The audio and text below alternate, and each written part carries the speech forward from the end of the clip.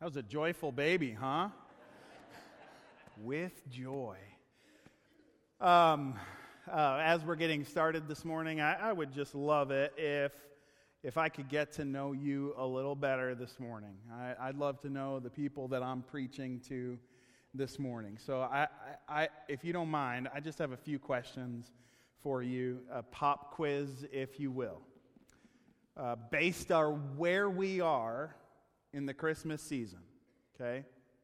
How many of you are ready for Christmas? Okay, so like 4 of you are really ready for Christmas. How many of you how many of you are actually ready for Christmas? Like, how many of you have all your Christmas gifts purchased already?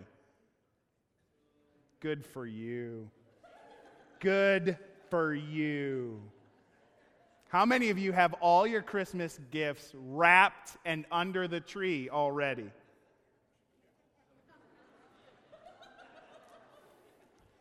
Was that a real hand, or is that because you're not buying anybody any gifts? All right, so we got 1, maybe 2 in here who've got Christmas gifts already wrapped. Let's go the other direction. How many of you have some of your Christmas gifts purchased and already, not wrapped, but you've got them purchased? Okay. How many of you have none of your Christmas gifts wrapped or purchased or anything? How many of you are looking at your spouse right now, shaking your head? Okay. How many of you have not even decorated for Christmas yet? You're my heroes. Everybody else is groaning, but I'm so proud of you. Congratulations. Oh, good on you. Good on you. I don't want to intimidate you, but just so you know, you only have 2 Sundays left until Christmas.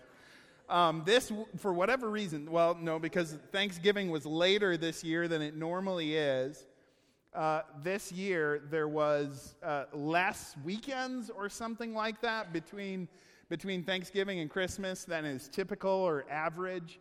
And so, even the retailers were already kind of saying,